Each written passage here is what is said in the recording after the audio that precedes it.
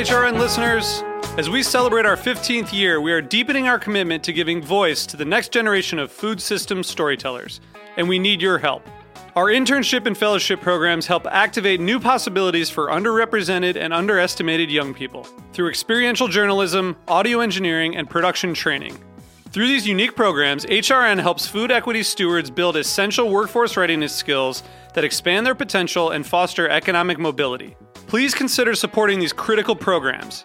And with a minimum donation, you can be entered to win a dinner for two at an amazing restaurant in one of 8 cities and tickets to a concert at a great venue in one of those cities. We have incredible partners across the country who have donated, as they also share our passion for helping to educate the next generation of food systems storytellers. Check out heritageradionetwork.org/15 to donate and enter to win today. That's heritageradionetwork.org/15 to donate and enter to win today. And make sure you donate before March 31st. Thank you. You're listening to Heritage Radio Network. HRN is food radio supported by you. Learn more at heritageradionetwork.org. This episode is brought to you by Wisconsin Cheese. We've been making cheese in Wisconsin since before we were even a state, which may be one reason why we win so many awards for it. It's what happens when a whole state dreams in cheese. Find your next favorite cheese at wisconsincheese.com.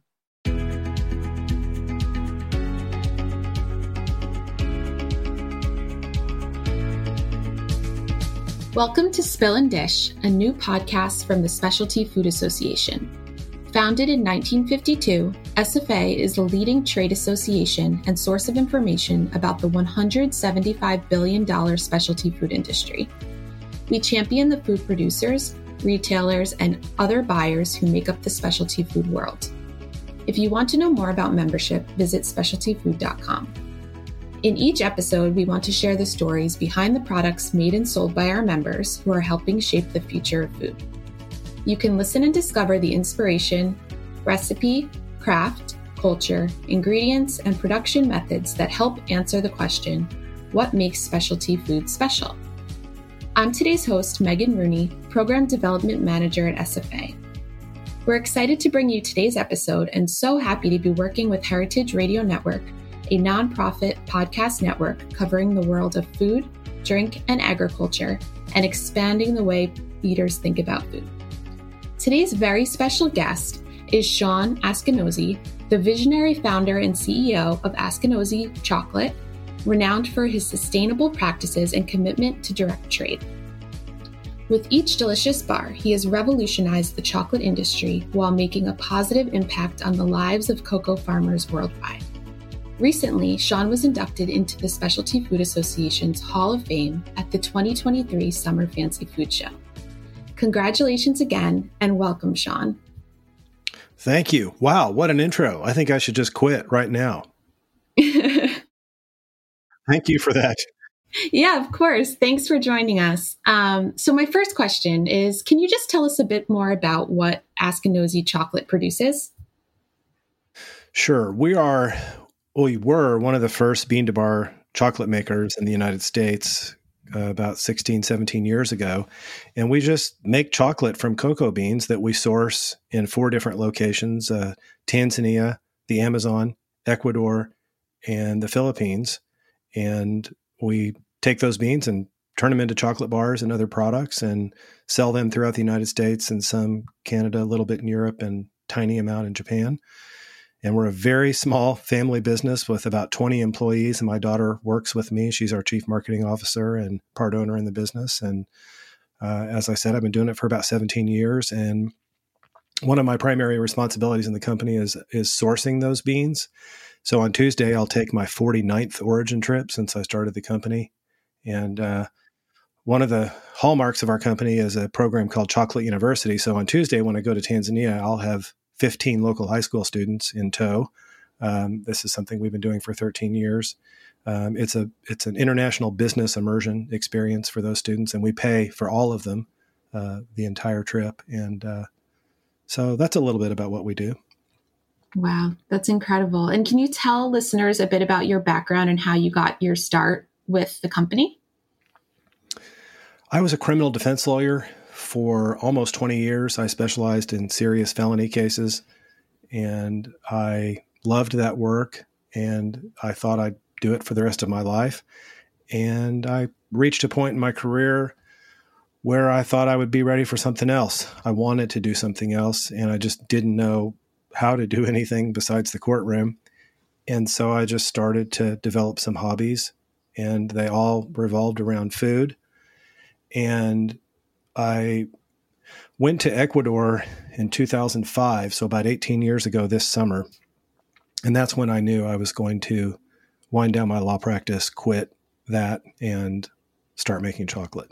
So here I am.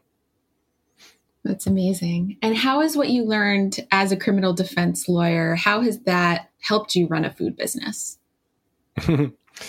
Well, that's a great question. I think that my experience with criminal law hasn't really helped me that much, but I do think my experience as a lawyer has helped me. So in the very beginning, we started buying cocoa beans direct from farmers. So we never used a broker or a distributor to get cocoa beans. It was always direct. And that means something as simple as going to the place and helping farmers open a bank account so that we can pay them directly.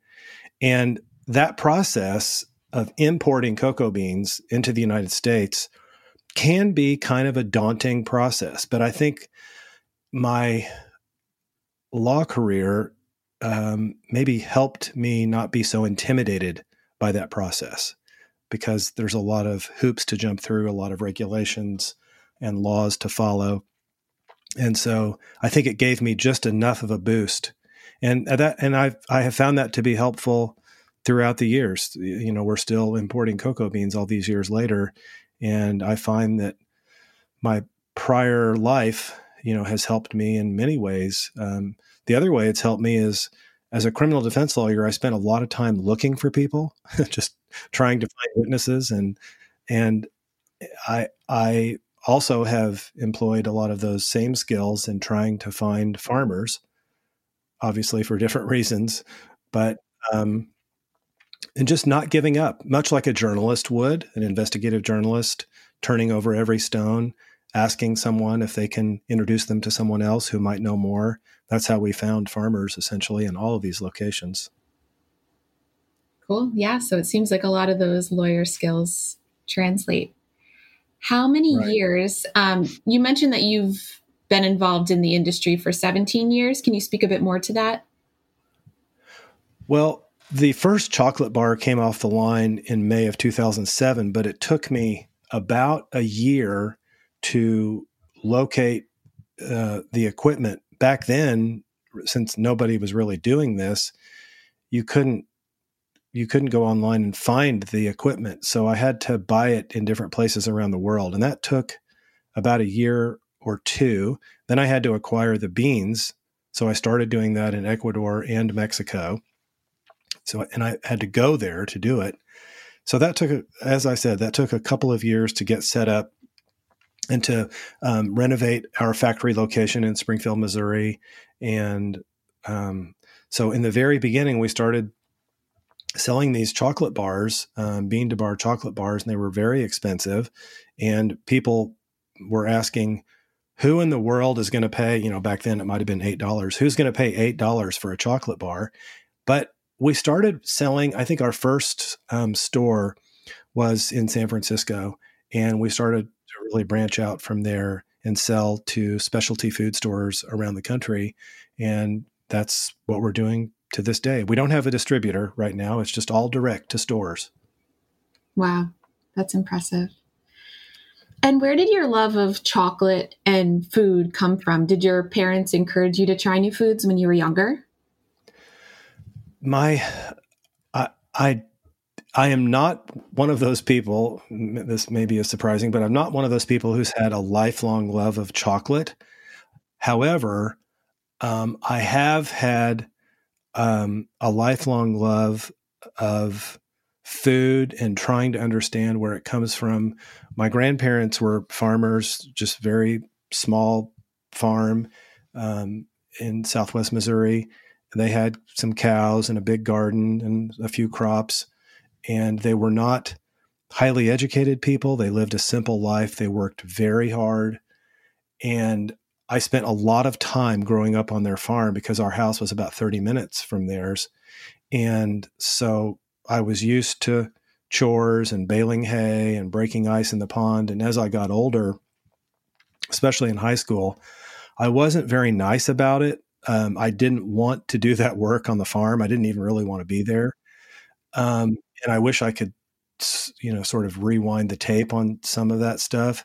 But despite my attitude toward it, as the years passed by, I began to really appreciate what it was to be on their farm and to work on their farm, and especially them. So the work that I do with farmers now is absolutely directly connected to the inspiration of my grandparents who lived this simple farming, hardworking life. And that is really, more than anything else, the inspiration behind what we do. And yes, I love chocolate, but that the people who inspired me are the ones that drive this, as opposed to the love of the food. It's the people behind the food that I'm really motivated by. And so when I started, I, as I said, I didn't have any hobbies. So I started with a big green egg, and I started cooking outdoors, and then I started baking, and from baking, I eventually landed to chocolate. At first, I thought I was going to have a cupcake business. Back then, it was Sex in the City, and everybody was talking about bakery. And I actually made a trip to New York just to visit Magnolia Bakery, thinking I would be inspired and go home and start a cupcake business. But I've made thousands of cupcakes. But when I went there, the people behind the counter weren't very nice. And so I remember that experience. And it's not like one person turned me off from the entire cupcake business, but I just thought, oh, that's not a very good experience that I just had.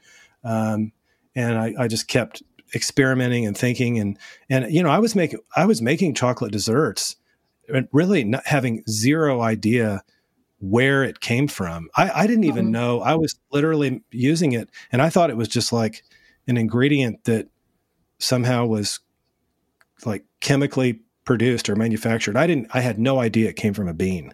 No idea. Within a few short months of this idea coming to my head of making it from scratch, I was in the Amazon learning from farmers. This is 18 years ago. That's so cool. And as someone who loves chocolate and loves baking, I can really appreciate that story. That's great. Thank you. What were some obstacles that you faced in bringing your brand to market?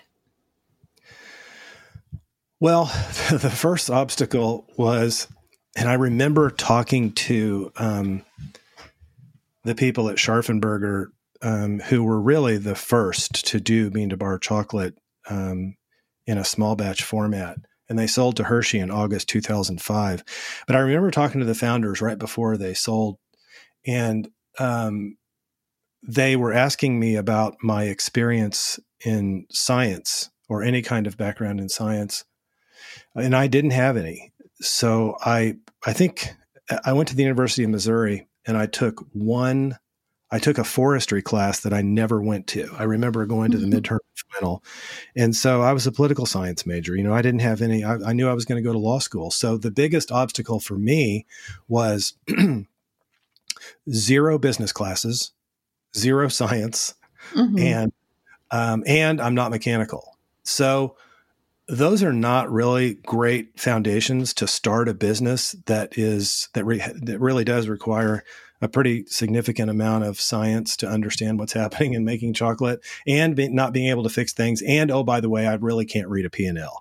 So those were really huge obstacles. And candidly, they have remained weaknesses for me all of these years. And so what I've tried to do is I've tried to have some humility around those weaknesses, and have people around me who can make up for that, who understand P&L and cash flow and can really teach that to me. And so I've learned about those things over the years, and it's helped. But those were really the first obstacles to bringing it to, just what are you going to price your product at? Just very simple things were obstacles for me. Mm-hmm. And piggybacking off of that question, what are some things that you'd do differently if you could start over? Mm-hmm.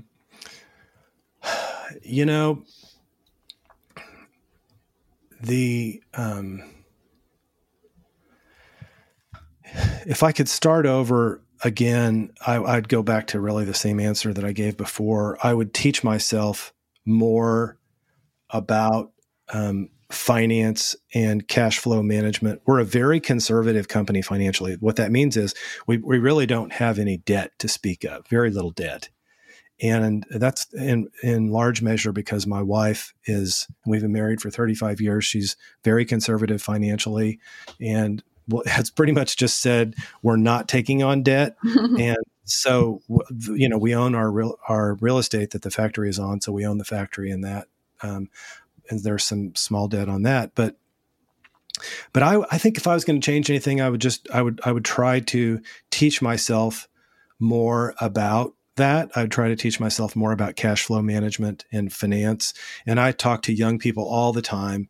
In fact, as I mentioned, we're taking 15 high school students to Tanzania on Tuesday, and I was meeting with them last night, and we're getting ready for the trip. And I will speak to them throughout the trip and have this past semester about this thing that we're talking about right now, which is, I don't care what your career is going to be, but I really encourage young people to take finance and accounting in college just to have an understanding and really improve their financial literacy skills. So I guess that's a long way of saying that's probably what I would do. If I was going to change anything, I would improve my financial literacy. Makes sense. What was the biggest surprise about getting involved in the specialty food trade? I think the biggest surprise for me has been trying to untangle and understand the grocery business. So there are buyers that are responsible for bringing in products. And I think it's pretty easy to understand when it's a 1-store or 2-store or maybe a 3-store location. But when you start dealing with bigger operations that have multiple units and multiple buyers, there are many layers of complexity, and that really has been a surprise and something that even all these years later we've not fully decoded, if you will. It's complicated, and so that we're still learning that. But that has really been a surprise for me. Is learning about the grocery business, especially at scale, and to do that without a distributor. We've really had to learn a lot, and we've had to adapt with the changes in the industry, and our industry, that is both specialty food and chocolate. Just since I've been doing this for 17-ish years, has really gone through a lot of changes. And specifically in my category of chocolate, it's not the same as when we started. Now we don't have to convince buyers what bean to bar chocolate is. Mm-hmm. Now we need to convince them that we're a brand among now 350 chocolate makers in the United States, that we're a brand worth bringing in, and that we are reliable and high quality. And so this is a big change, over 17 years to go from 3 or 4 chocolate makers to 300 or more. And customers are not as and you, Megan, you're a chocolate customer, and maybe you can verify this, but back then, when we started, customers were very, very interested in origin.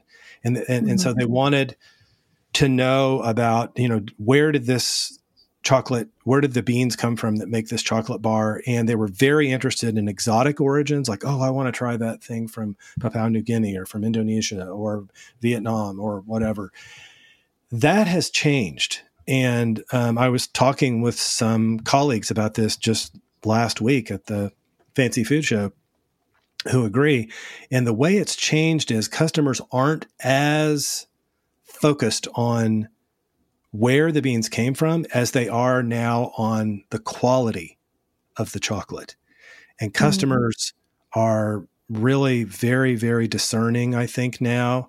And they will not be satisfied with a chocolate bar that might not be the highest, absolute best premium quality if it's from an exotic origin the way they might have been 15 years ago. Now they want high quality chocolate. And that to me that's the primary driver for their buying decisions, as opposed to, oh, this is a really interesting sounding origin.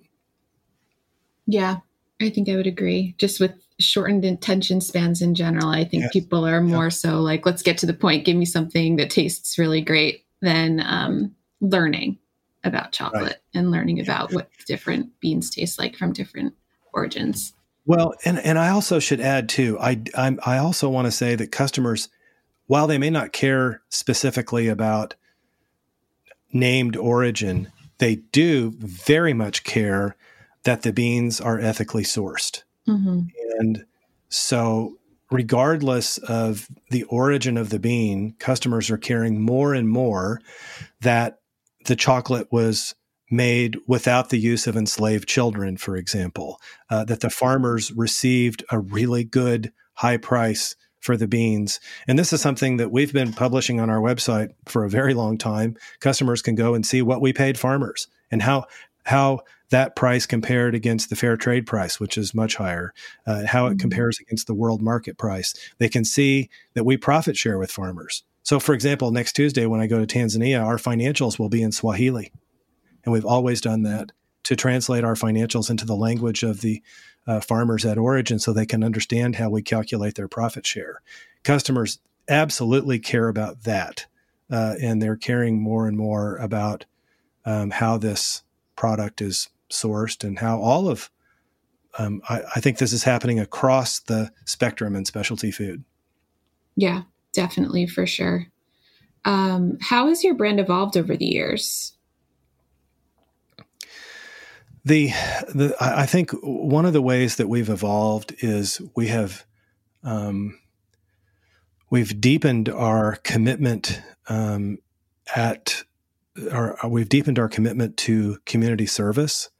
We started Chocolate University the month that we sold our first chocolate bar in 2007 to engage young people around our chocolate factory in the business so that we could inspire them really to two things. Number one, that small business can be a force for good in the world. And number two, that there's a world for them beyond Springfield, Missouri. And over the years, we've really deepened that commitment more and more and more, and at origin. So, for example, even though we're a company of 20 people, we support an after-school program for boys and girls in and around the village where we buy beans in Tanzania. And since we started these after-school programs, we've had close to 10,000 young people graduate from these programs because we have a commitment there in the village. We have someone who works for us who lives in the village, who's Tanzanian. She's been there for 6 years. Just talked to her this morning on WhatsApp. And another example of our deepened commitment is about 6 years ago, we started a feminine hygiene program. So all of the girls that are part of this program have feminine hygiene products every month. This is a very big deal because otherwise they wouldn't be able to go to school. They'd have to stay home. And so 3 years ago, we built a preschool in the village that the farmers run and manage. And so I think the way the brand has evolved has really just deepened our commitment to something that we talk about a lot. And I would say that these two words really sum it up, and it's mutuality and kinship. And this goes back to what I was talking about with my grandparents. So the food is very important. However, the mutuality that we have and that we want to have with the people who grow this crop, deepens and deepens over the years, and that we do have a true kinship with them. That's what we're after. That's the aspiration and the inspiration. Yeah, investing in the community. Mm-hmm. That's great. So I read about how the production of your chocolate is an extensive 70-step process. Can you tell us a bit more about this process and also where you find inspiration for new flavors and products? So you want me to sort of condense the process and just explain how we do it, or? Yeah, or maybe tell us why 70 steps is required when you make your chocolate. Just a little overview. Sure. Yeah. No, I appreciate that. And I won't give you a dissertation on chocolate making here. I will spare you that. So we bring these beans into our factory, and that's, people could just sort of gloss over that. That's a big deal. We're one of the few people in the U.S. that actually import cocoa beans and make chocolate. And so our factory, we have a warehouse right behind the factory. We bring them in and we store them there from the origins that I've mentioned. And then we clean the beans there. We roast them in our factory. And I should say that I'm super excited because last week we got a new roaster. It's a Diedrich roaster, and we haven't even, it hasn't been turned on yet. We haven't hooked it up.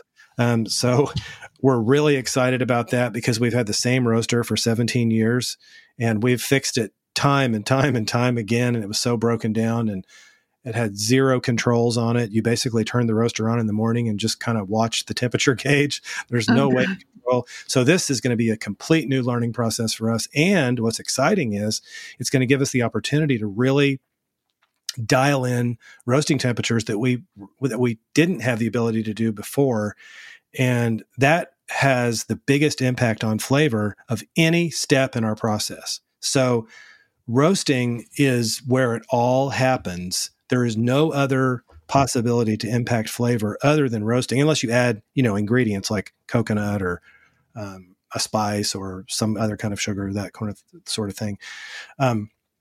But anyway, we roast the beans, and then we have cocoa nibs from that, and we grind those up in a universal. We bought a new universal from Scotland last year, and that's a 500 kilogram unit. And then we grind them there and add organic sugar, and we then move it to a holding tank, and it's chocolate at that point and just swirling around in a variety of holding tanks.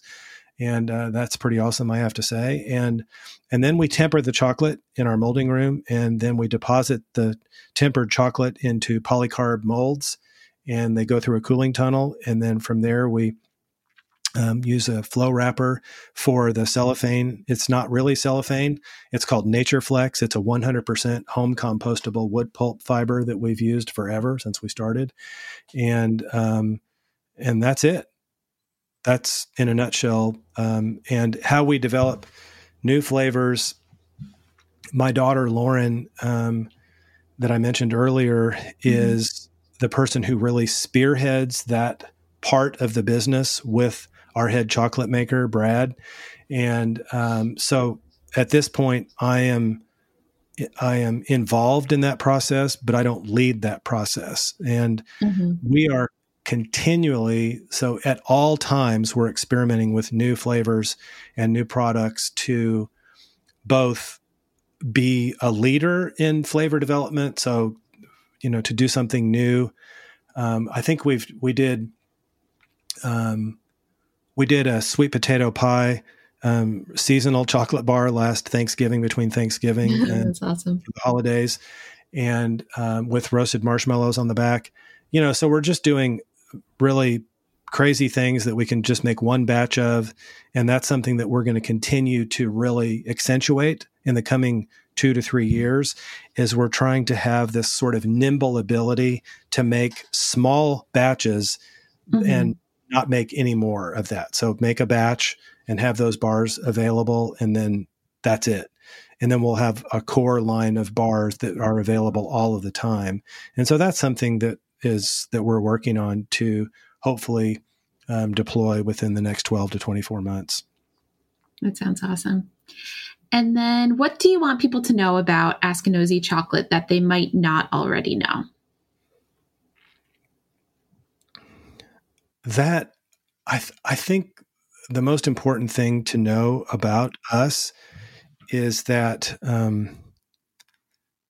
we are not trying to change the world by these practices that we've been talking about. That's not our aim. And I can say personally, as the leader of the company and the founder of the company, that my aim in all of this that we've been talking about is to change myself. So while we may wave the flag of direct trade and talk about how great it is, and these relationships that I talked about with farmers, some of these farmers I've been buying cocoa beans from for more than a decade, same farmer. And that is not for me to say in a podcast interview like this that I want listeners to say, oh, that's the way I should do it. Or what all I'm saying is this is the way we do it. It's not a prescription. It's just the way we do it. And my hope at the end of all of it is that I myself have changed. How can I make my way through this life? And as Joseph Campbell said, can I find a life where I am joyfully participating in the sorrows of the world? And that's my aim. That's what I hope to do. And that is what I hope Askinosie chocolate is known for. Wonderful. We're almost out of time, but before you go, we'd like for you to participate in our final segment, Take 5 questions for our guest. First, we'll pause for a break.